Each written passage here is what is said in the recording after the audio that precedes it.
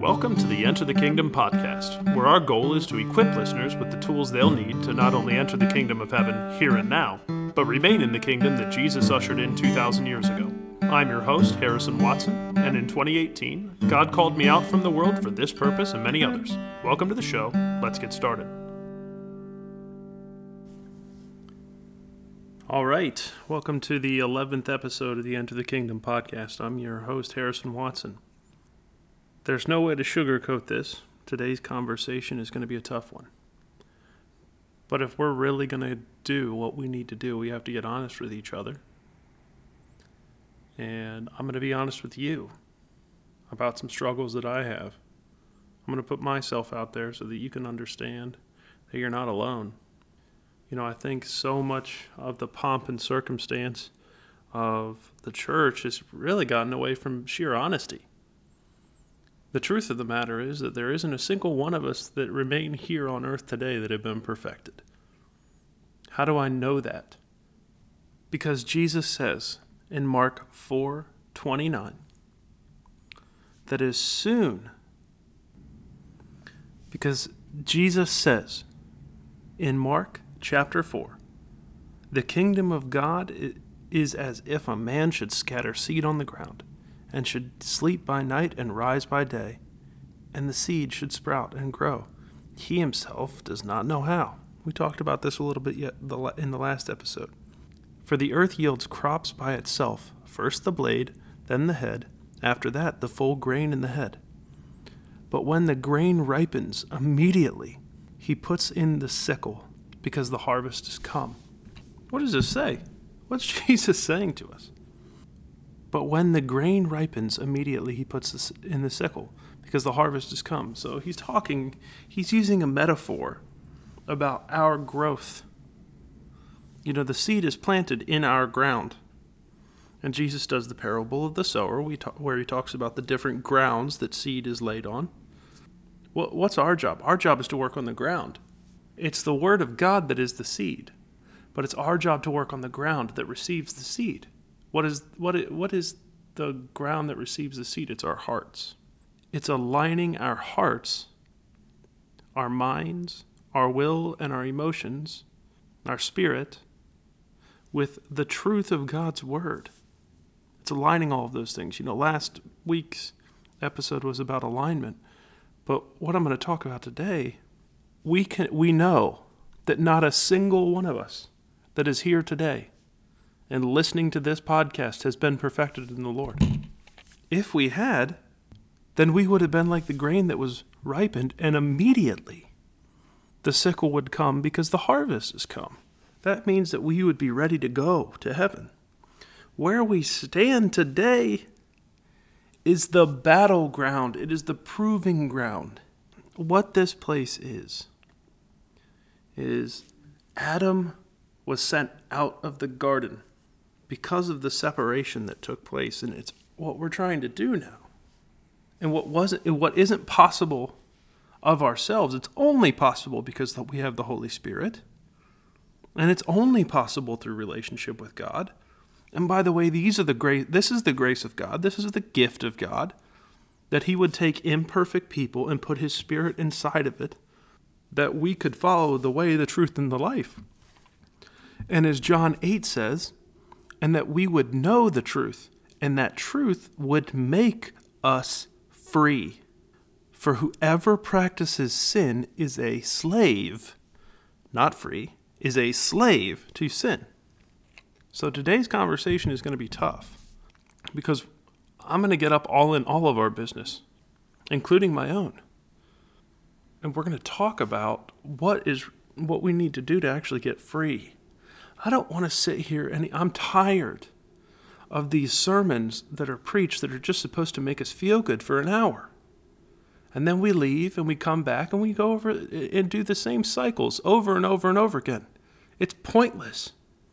It might be good for getting somebody to receive the seed, which is important. But if a seed continues to fall on bad ground, it will not bear fruit, and it will not get taken in the harvest. It will not be able to enter the kingdom. And the whole purpose of this podcast is to help us make it to the kingdom. We have work to do, right? We have work to do. And so I'm going to challenge all of us. I'm including myself in this. I'm not going to sit here as if I'm above you. I'm not above you. I'm here. I'm not the Son of God. There's only one who has been perfected. His name is Jesus Christ. He came in the flesh.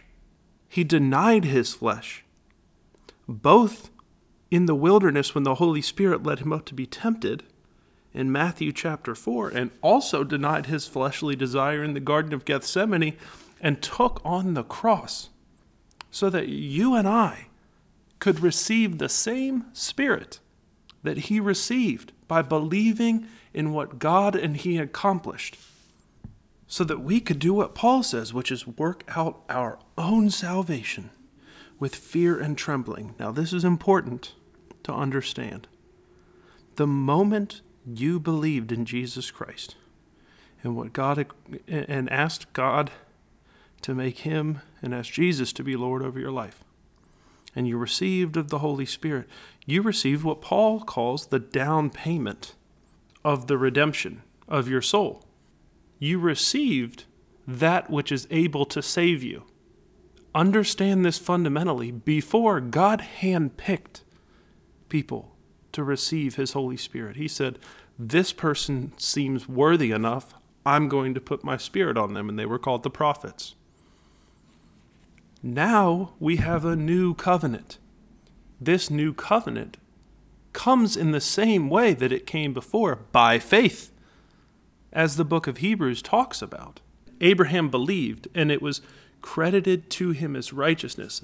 Abraham had faith. And then the book of Hebrews goes on to talk to us about all these different things of faith.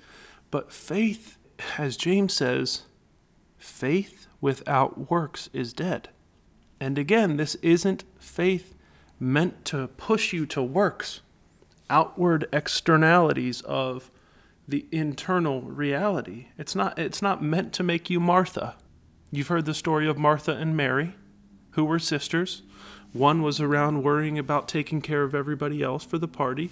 The other, that was Martha. The other was Mary, sitting at the feet of Jesus, only came when Jesus called her.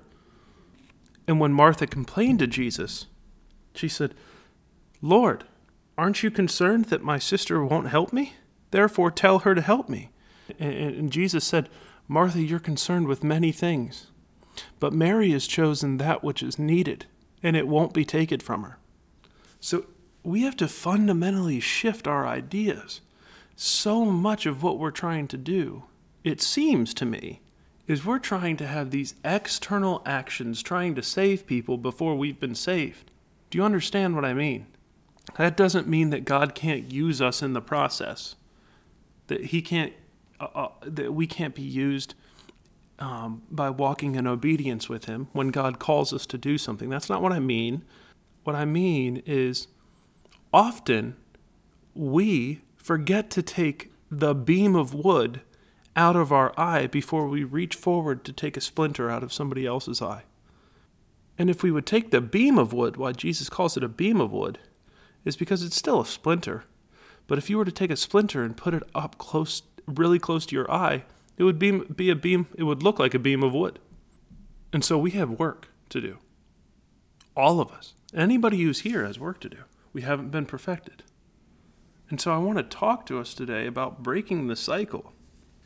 Now, almost all of us, in fact, I'd venture to say every single one of us, there are some things that we can see that God has gotten us past. And if you're brand new, you might not even have seen that yet. And that's okay. It's okay.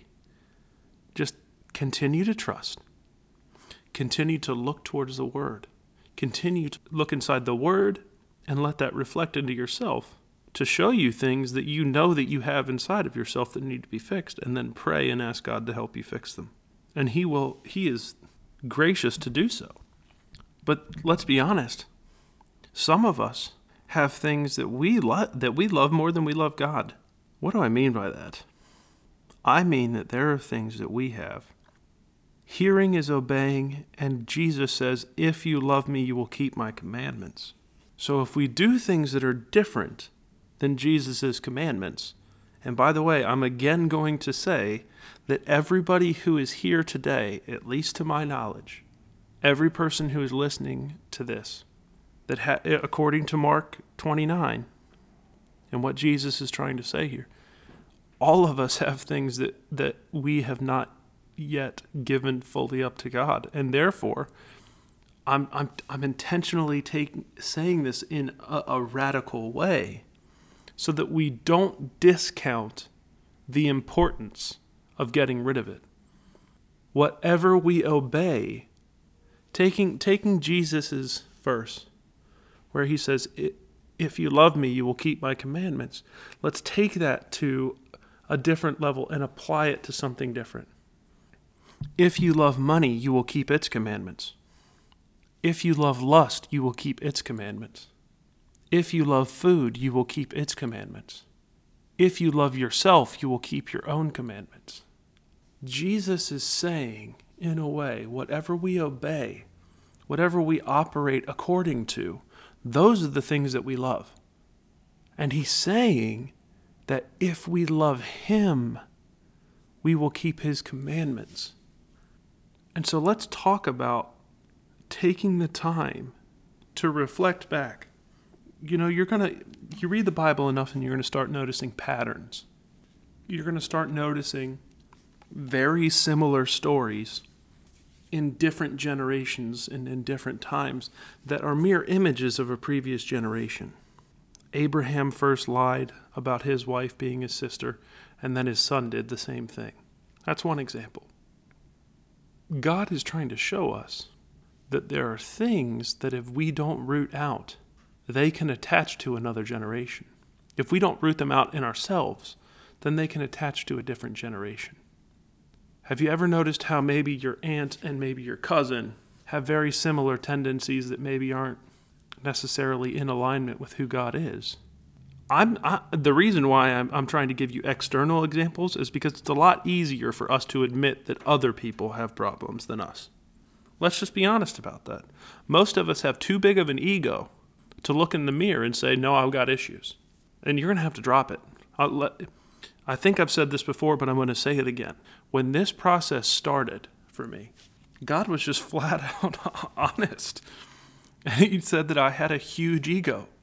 And I thought that he was talking about that. I thought that I was like really self-centered. And that's the way that we think about it. But an ego is an identity. It is our perception of reality for ourselves. It also can be externalized in very arrogant ways. And that's the way that we typically think about ego.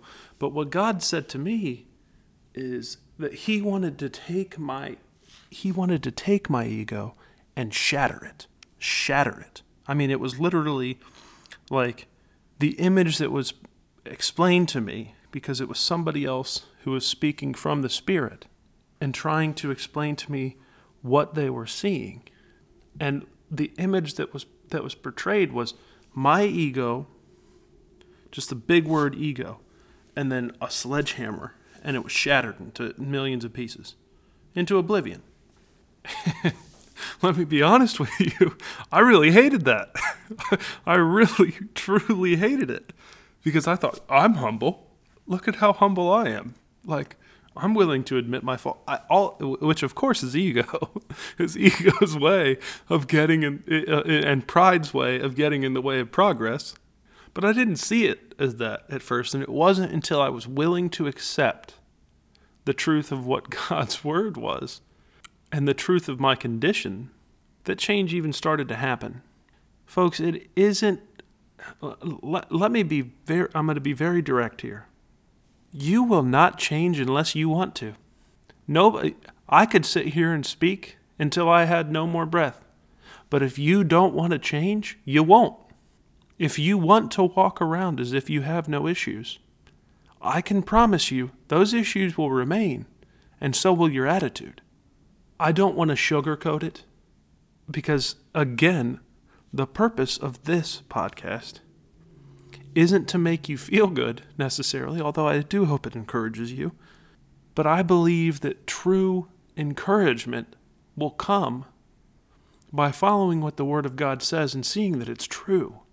And we can only see that the Word of God is true if we're willing to hear and obey it. That's the only way. There is no other way. There is no other way.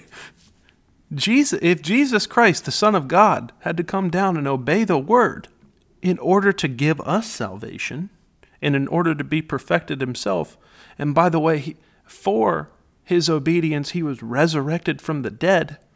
If Jesus Christ had to go through that, why do we think we don't have to? Did Jesus die once and for all sin? Yes, he did. But he died to cover us with the blood of Jesus so that our imperfections would be overlooked by God to reconcile us so that we could receive the Holy Spirit and that God could put his Spirit into our hearts and that he would change our hearts from the inside out, that he would take our stone heart and give us a heart of flesh and one that would obey him. And so I want to talk about cycles. What are the sins that you continually deal with? And if you're not sure, that's a place to start. That's a place to start. But a lot of us have some outward actions that we just flat out know because the Holy Spirit inside of us convicts us of sin. It lets us know that what we're doing is not in alignment with what God says, even if we love to do it. But if you're not sure, the first step is to just say a simple prayer. God, I don't know what I need to fix and what things inside of me are not of you. And I ask in Jesus' name that you would reveal them to me. And God will be faithful and just to do that. Now, what is that going to look like? Oftentimes, it's going to look like it manifesting in your life shortly thereafter.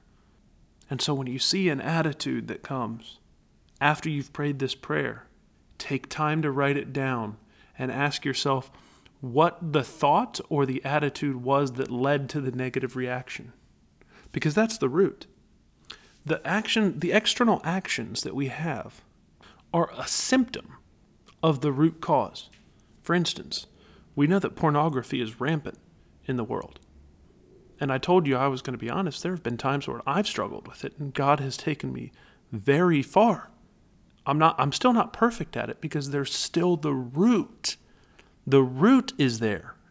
And the challenge is that, you know how when you cut a weed with a weed whacker, but you leave the root, the weed can grow back up. The weed can grow back up if the root is left intact. And so we get ourselves into these cycles, right? Where we take care of the symptom, where we take care of everything that's above the ground, but we don't take care of the root. And when we don't take care of the root, the symptoms, just like this says about fruit. He says the kingdom of God is as if a man should scatter seed on the ground and should sleep by night and rise by day, and the seed should sprout and grow. He himself does not know how. For the earth yields crops by itself. The ground yields crops by itself. First the blade, we could say the blade. He's talking about a blade of grass. Then the head, and after that, the full grain in the head. Just like the Word of God, when a seed is planted inside of our ground, can grow itself up to fruitfulness, so can the seeds of the enemy, which are thoughts that are out of alignment with the truth of God. Thoughts, actions, attitudes, strongholds. They can also first come as first the blade, then the head, then the full grain in the head. They can come the same way. So it's our job to work with God. And what does he want to do? He wants to do what he says he wants to do. Take the axe to the root. Take the axe to the root. And so what I found myself doing, I'm intentionally being flat out honest, is that I get comfortable. I get comfortable thinking that these external actions that I know are terrible, they're not really there anymore, so it must be taken care of. It must be gone. Praise God. And I'll claim victory too early. And then, oops, all of a sudden, some other symptoms are popping up. And it never starts out as the full-blown big symptom. Let's say that watching pornography is the first. Let's go with that, because especially any men who are listening, and maybe women as well who are listening that are struggling with this, can relate. It never. Let's say that watching pornography is the grain in the head. It's the full grain in the head that's come out. It's that terrible action that we don't ever want to get back to. It never starts that way. This is why Jesus tells us that any man who looks at a woman lustfully has already committed adultery with her in his heart. So that is when you're starting to see the blade. When you when your eyes start to look at a woman in a way, or at a man in a way that is not as seeing them as your sister in Christ, or your brother in Christ, or as a child of God, that is the moment that you know the root hasn't been taken. That is the moment. It starts back there. And the more you allow that to be fed without dealing with it, the higher up it can go. And eventually it can get all the way to the action you don't want it to take. Now we have to understand that some of these roots that are in us, as I said, Abraham had sinned and then it came to Isaac. Some of them that exist are generational curses. Things that have come before us, things that have come before our parents, things that we need to deal with in our lives so that we don't pass it to another generation. For those of you who are parents, and parents are really good at taking a look at their faults, they are, whether they'll admit it, they know internally when they think that they've done something that isn't up to par with God's truth. They'll see some of these things in their children, and they'll wonder where they came from. And they come from them not rooting it out before they had children. I need to explain that more, because you have to come from a couple of different angles to see this. It took me a long time to see it. But God says this, or actually Paul says this, where he talks about Christ is the head of the man is the head of the woman, and God is the head of Christ. I think that's right. I'm going to make sure that I'm quoting that right. Yes, it's 1 Corinthians 11:3. It says, "But I want you to know that Christ is the head of every man, and the man is the head of the woman, and God is the head of Christ." What's he talking about? He's talking about the spiritual protections. Christ is the spiritual protection of the man. In a family setting, Christ is the spiritual protection for the man, and the man is the spiritual protection for the woman, and God is the spiritual protection for Christ. And so this is why men, I'm coming at men, the heads of households, and I'm not trying to say this from a sexist place, because I do think that the church has taken these words and they have twisted it and slanted it in a way to which it's not meant.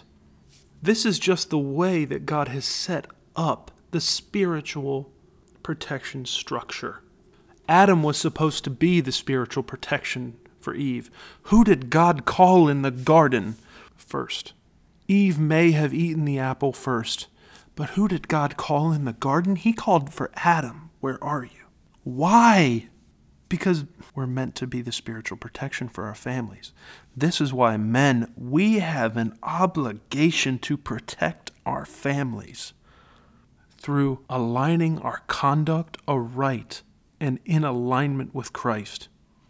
When we don't do that, the spiritual ramifications that can take hold in our family are vast.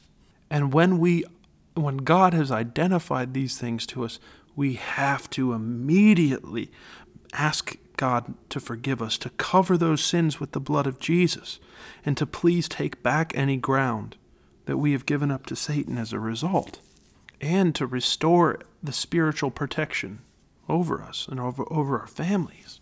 We don't want to give the enemy foothold. I went on a little aside there because I needed you to understand where I'm coming from and why I'm saying it this way. How things can get passed down generationally. Some of these things come from before, and some of these things happen to you. You know, some of the lust issues that have taken place in my life are both generational, but some of them are things that happened to me when I was a kid. And I won't go into depth into that now. But at some point, God may have me share the fullness of it. But even though evil has come upon us through no fault of our own originally, it is our job to work in a personal relationship with God to overcome it so that it can't pass. The buck has to stop somewhere. The buck has to stop somewhere. And we can't control other people. We can only control our own journey. And really, even God is in control of that. So what can we really control? Our desire. God gives us the desire. But I want to talk about the cycle. We've been talking about it, and I've had to run to some other places to try and explain what I'm saying in some more depth. What are your cycles? What are the things that you continually struggle with? Let's start this week. What I'd like us to do is to stop and to really get in prayer with God to try to identify what some of these cycles are. You might already have 3 or 4 of them on the top of your head already, and write them down and take them to God. But if you don't have them, that's fine too. Ask God to reveal them to you, and He will be faithful to do that. But then we need to ask Him to grant us the mercy and to grant us repentance and to help us overcome them. Because we are a branch, a part of the vine. And Jesus says that without Him we can do nothing. So that means that in order for us to be able to get rid of these things, we need Him. And we need God to help us overcome them. And then we have to submit and obey what we hear and what the Word of God tells us. And we have to fight. That's the fight. That's how you break chains. That's how we break the cycle. I've had this cycle that I'm dealing with for as long as I can remember. God's broken a lot of cycles for me. He has. Praise God. But I still have some. And I'm asking Him to Father, I'm asking in Jesus' name that you would break this cycle for me. Right around now, Father, is the time when I start to get confident in myself and what you've done through me, to where I let my guard down. Help me, Father, to not give up and to stay focused and to stay attached to the vine. Help me, Father, tear out the root. I ask this of you in Jesus' name, and I ask you, Father, that you would do the same for everybody who is listening to this podcast today. I ask this of you in the name of the Lord Jesus Christ. Amen. God bless. We'll see you next time. Thanks for joining us today on the Enter the Kingdom podcast. If today's message was an encouragement to you, please consider sharing it with someone whom you think it might encourage. Also, make sure to subscribe for free to our podcast and join us every Monday, God willing, as we continue on our journey together. God bless. We'll see you next Monday.